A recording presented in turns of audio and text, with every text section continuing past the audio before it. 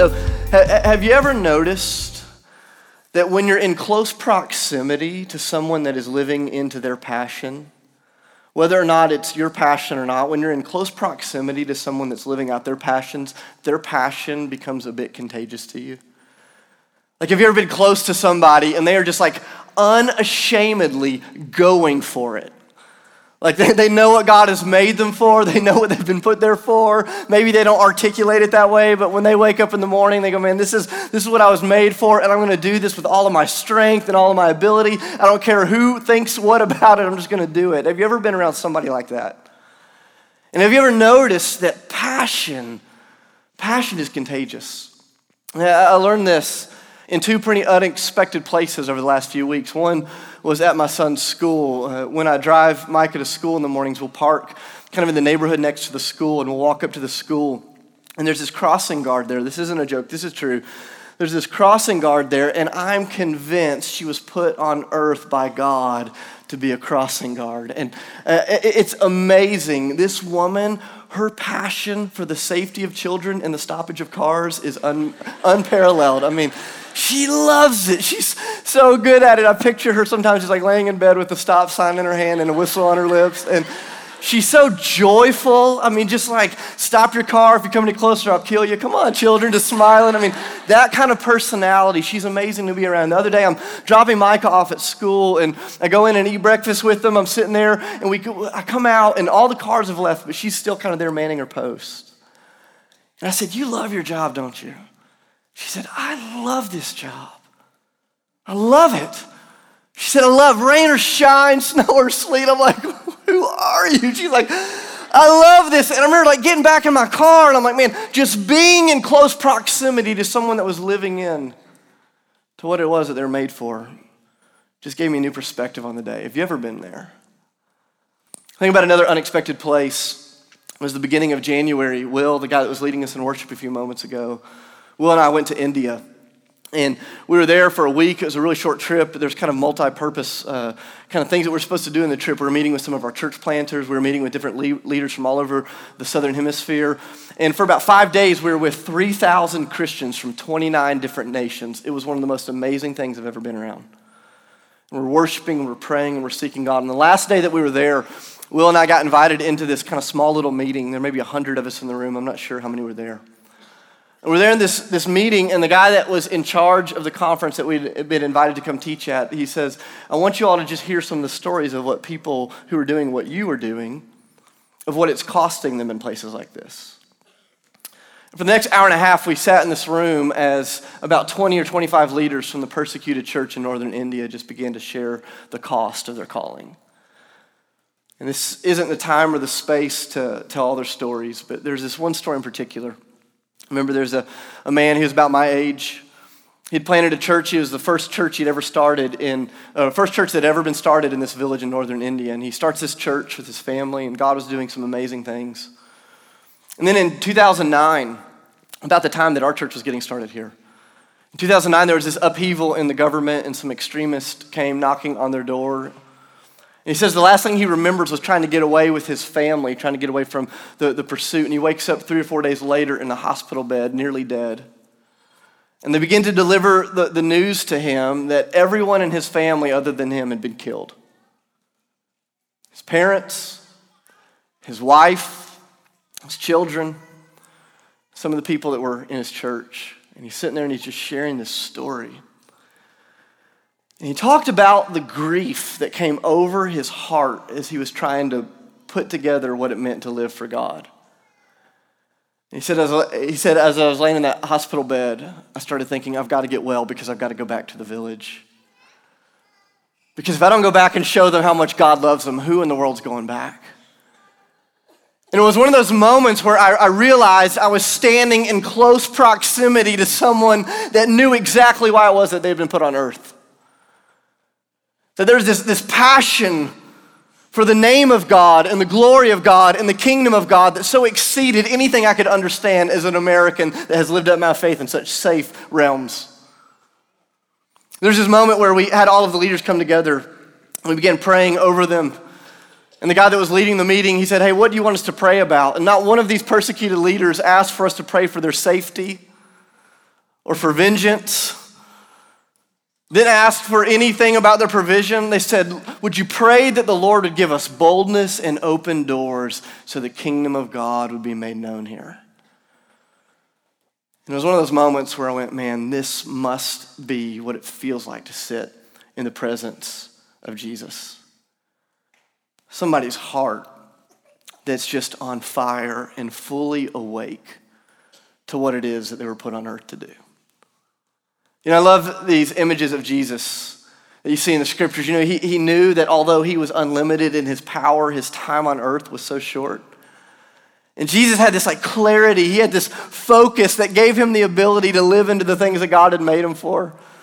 And so Jesus had this way in the midst of ministering and serving. He knew when it was time to go. He knew when it was time to stay because he knew that the purpose of his life was about one thing, and that was the advancement of God's glory. He knew that he'd been put on earth so that people like you and I would know that God is immensely better and different than we could have ever imagined. More loving, more gracious, more holy, more perfect, more powerful, more truthful.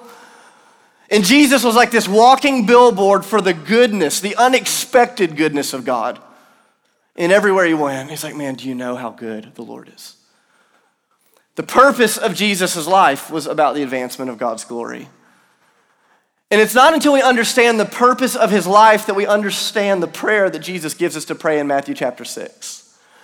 Jesus says, because the focus of my life is the advancement of my glory. Because the focus of my life is the lifting up of God's name.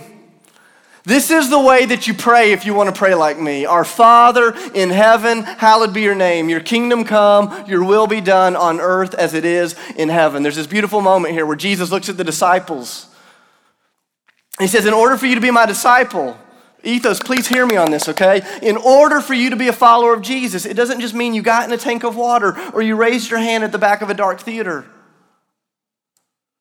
To be a follower of Jesus is you saying, Jesus, I want to go where you go, do what you do, live as you live, be as you are. It's this full commitment to the person and the work and the mission of Christ. And Jesus says, until you understand my purpose, you can't understand my prayer life. And Jesus says, my purpose is the name and the glory of God. And so my prayer begins to reflect that. He says, when you pray, this is the way you pray. Our Father, may your name, your kingdom, your will be done.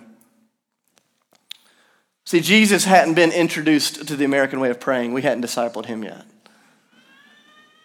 Jesus didn't view prayer as this thing that you say, this thing that you do in order that God would maybe, if you just say the right words, use the forces of heaven to secure for you the comforts of earth.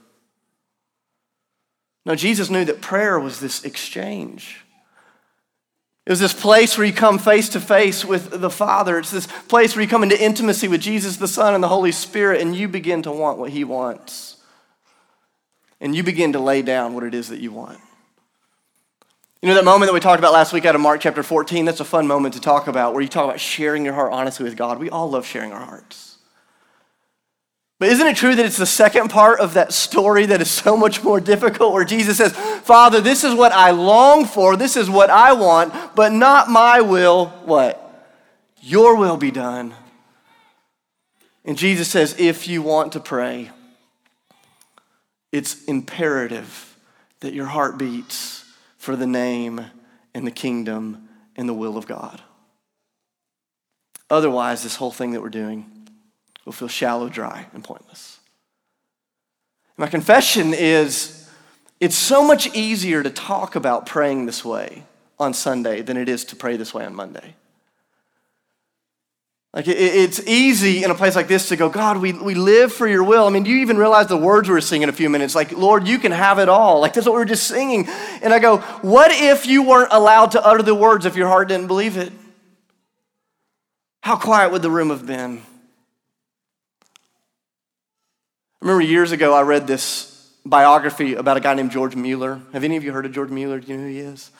Just had this amazing prayer life. And I remember as I read this biography, one of the things that stuck out to me was George Mueller always wrote down his prayers because he wanted to be able to go back and to look at the content of his prayers and to see what God had answered. And so I was inspired by that, and about 4 or 5 years ago, I started writing down my prayers every day, just kind of bullet pointing them, and at the end of each week, I go back and look and say, okay, God, what did you answer? How did you answer it? What do I need to keep praying into? And it's amazing because I realized so often I wouldn't recognize God's answers to prayer because I had forgotten quite simply what I'd prayed for. But I remember as I began that journey, I was like writing down my prayers, and I decided every so often I'm going to go back through my journal. I'm going to type it up because Sydney can't read my handwriting. I'm going to send her my prayer journal so she'll know, my wife will know what it is that God's doing in my heart.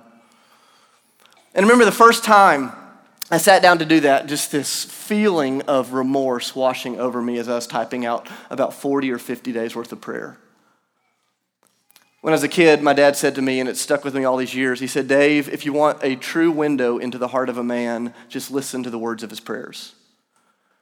Like if you want to know what a man is passionate about, or if you want to know what he's unpassionate about, just listen to what he prays for or what he doesn't pray for. And I remember sitting there, like typing out my journal, and I went, Lord, here's what I'm passionate about. I'm passionate about my name, my security, my strength, my comfort, my kingdom, my ways, my will.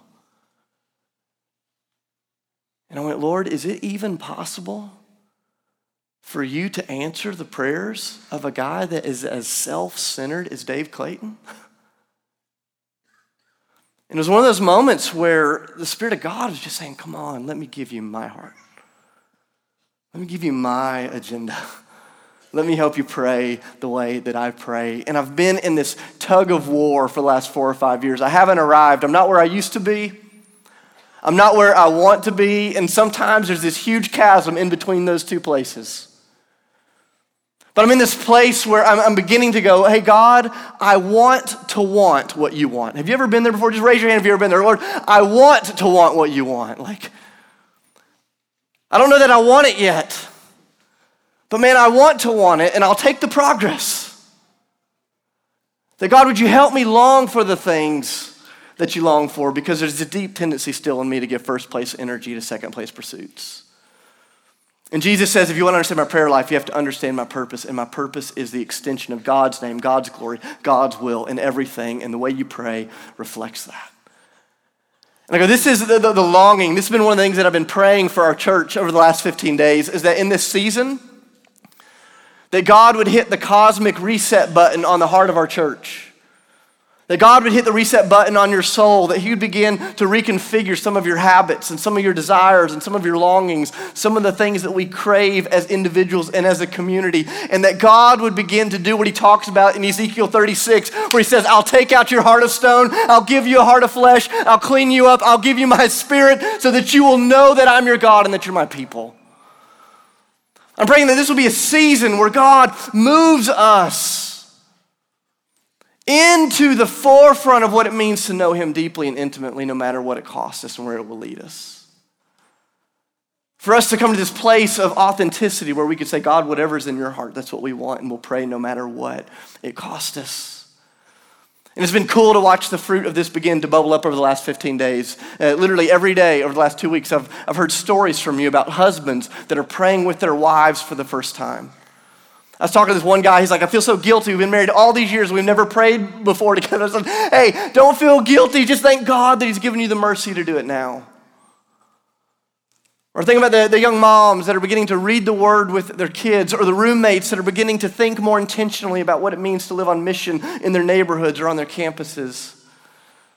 Literally every day over the last 15 days, I've had someone in our church call me and say, hey, God's calling me into some sort of mission, I think. And I go, of course, because the passion of the Father's heart is contagious. And when you draw near, he draws near to us.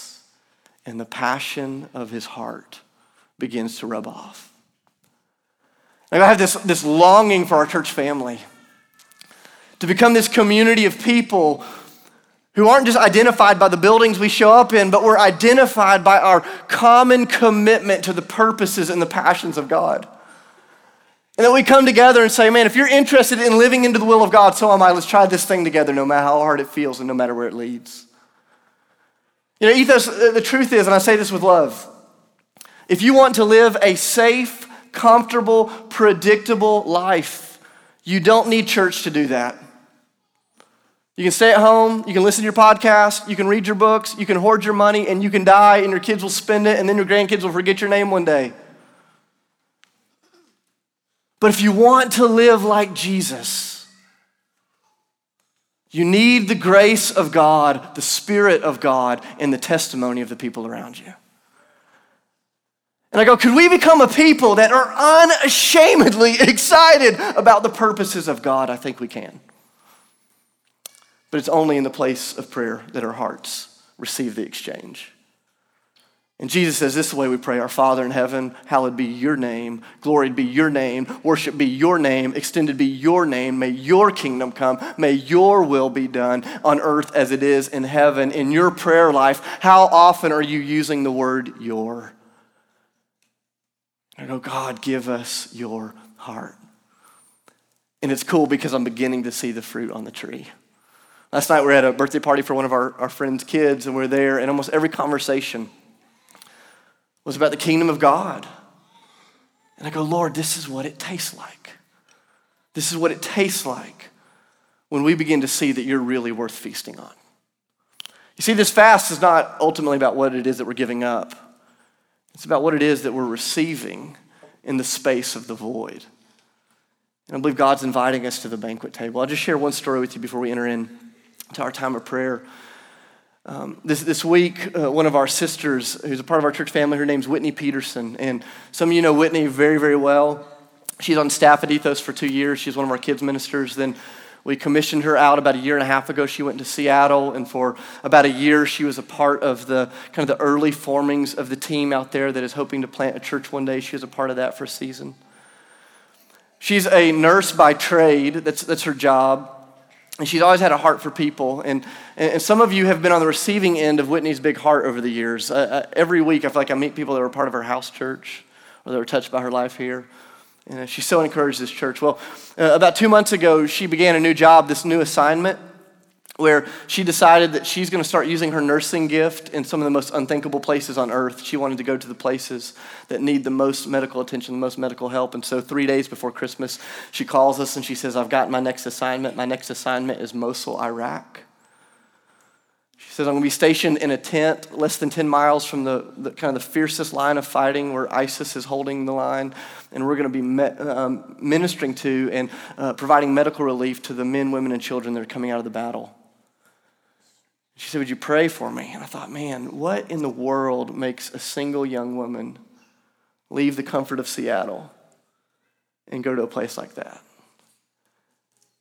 And I go, only somebody that has rubbed up next to the heart of God. But what's cool is if you know any of Whitney's journey, the last year hasn't been a real easy journey. It's been a lot of struggle, and there's been a lot of questions. There's been a lot of things that she's wrestled with. And the woman that used to minister to so many of us so faithfully, you had the opportunity this year to turn around and minister back to her. And there's this strengthening that happened in the context of community, even though we were a country apart, or all of a sudden we were giving each other the permission to care about the will and the heart of God, despite some of the questions and the doubts and the fears that we all have. And we were talking to her this week, Sydney and I were emailing back and forth, and she said, Dave, there's something about that community there in Nashville that gave me the courage to be okay with asking God to use my life however he wants it. And she said, and I want to turn around and give the gift back. This week I read an email to our staff, read it, and we spent about an hour just weeping and praying, and she was talking about some of the things they're experiencing. And maybe I'll share that email at another time. But it got to the end of our exchange, and she wrote out kind of this prayer. And part of it was a prayer for us. Part of it was something that she was informing us of. And I'm like, man, God, this is a picture of what Jesus is teaching us to pray. This is a picture of what Jesus is teaching us to do. And so I just want to listen. I want you to listen to these words that Whitney sent me earlier this week. She said, the U.S. Embassy in Baghdad alerted our security team of a specific physical threat that's planned to take place at the beginning of February against our team at some point. Listen to this. But I trust the Lord's will. Whether God chooses to protect my life or whether he has decided that this is my time to be set free from the world. Either way, I trust the Lord. This is your sister that's writing this. She says, the harm of the threat, although it's real, is not my greatest fear. The harm of the threat is not in the potential act of physical violence towards me or my team. For God is good and God is sovereign. She said, but my real fear is that this distraction will be a threat to my mind and that it will prevent me from accomplishing the plans that God has for me while I'm here. So would you just pray as a church that those of us here would live in faith and peace and strength, and that we not be riddled with fear and a desire for self-protection. This is where she starts talking to our church family. She said, I wonder where God is calling the rest of us to let our walls down, to follow him outside of our comfort zones. For sure, he doesn't call all of us to Iraq, but I'm convinced that more than ever, he has something for each one of us in our church family and for his kingdom here on earth, but it will require us letting go of our ways and taking hold of his will. That as we lean on his power is made perfect in and through our weaknesses, and he'll sustain us. So would you tell the church, thank you for the prayers. They're needed and they're felt. Love your sister, Whitney. And I go, what happens? What happens when ordinary people in Nashville, Tennessee say, God, you know what? I've drawn up all of these plans for my life. I had all of these agendas. I have all this fine print. Lord, I'll take it all away. And I trust that you're a good, good Father. And I will trust you to direct my life as you see fit. I wonder what would happen if we had a church that trusted in the character of God enough to pray like that. I think kids in Iraq would experience the touch of a follower of Jesus. I think your businesses and your work and the things around you would change. And I believe the passion for God's purposes would burn through our church like a wildfire in the midst of a drought. Let's pray for that. Our Father in heaven, hallowed be your name. Your kingdom come, your will be done in our church family as it is in heaven. God, give us everything we need today so that we can live for your hallowedness, so that we can live for your greatness, so that we can love you and serve you. God, give us the ability to lay aside all of our fears and all of our wants and all of our desires, God, so that we can know you more fully. It's in the name of Jesus that we pray these things. Amen. As you're coming in this morning, you received communion, and I want to give you some instructions. We're going to enter into some time of prayer together. And I want to invite you to take the communion. And we're just going to give you 8 or 10 minutes right here with the people that are next to you to break the bread and to drink the cup. And here's the one question that I want to give you to wrestle with as you take communion. Just share this with the person next to you. What area of your life do you struggle to surrender? What area of your life do you struggle to surrender? You know, some of you, maybe it's your vision. It's like you want to be married so badly one day, and man, that's a good thing. But you have this longing, and you know God's called you into some things, and you don't know how they coincide. Maybe there's an area God's inviting you to surrender. Maybe it's a place of financial security. Maybe it's a place of physical proximity. But I want to encourage you as you break the bread and as you drink the cup to be reminded that the one who taught us to pray this way loves us with an unparalleled love, with an unmatchable love. That Christ has loved you and he's died for you and he's raised for you, and he can be trusted when he says, this is the way that you pray. So I want to encourage you with the person next to you. Let's take some time. You can share what's on your heart. You can pray together. You can break the bread. You can take the cup. But this next space of time is yours, and then I'm going to lead us into some times of prayer. I love you. Let's take communion. Let's pray together.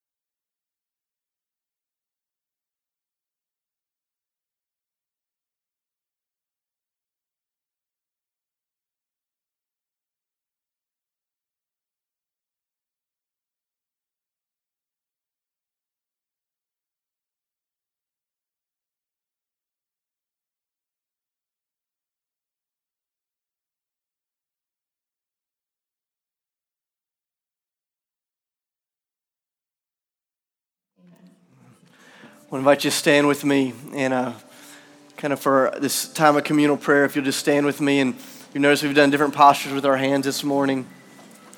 But I want to invite you to just kind of lift your arms before God, and just this image that you see in the scriptures of us lifting our hands before the Lord, almost like a child lifting their hands before the Father, saying, only you, Lord, can lift us up. And so I just want to pray over us as we enter into this last time of worship and prayer.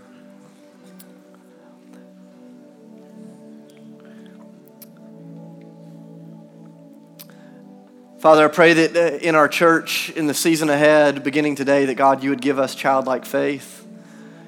That God, you give us such a clear understanding of how incapable we are apart from your help.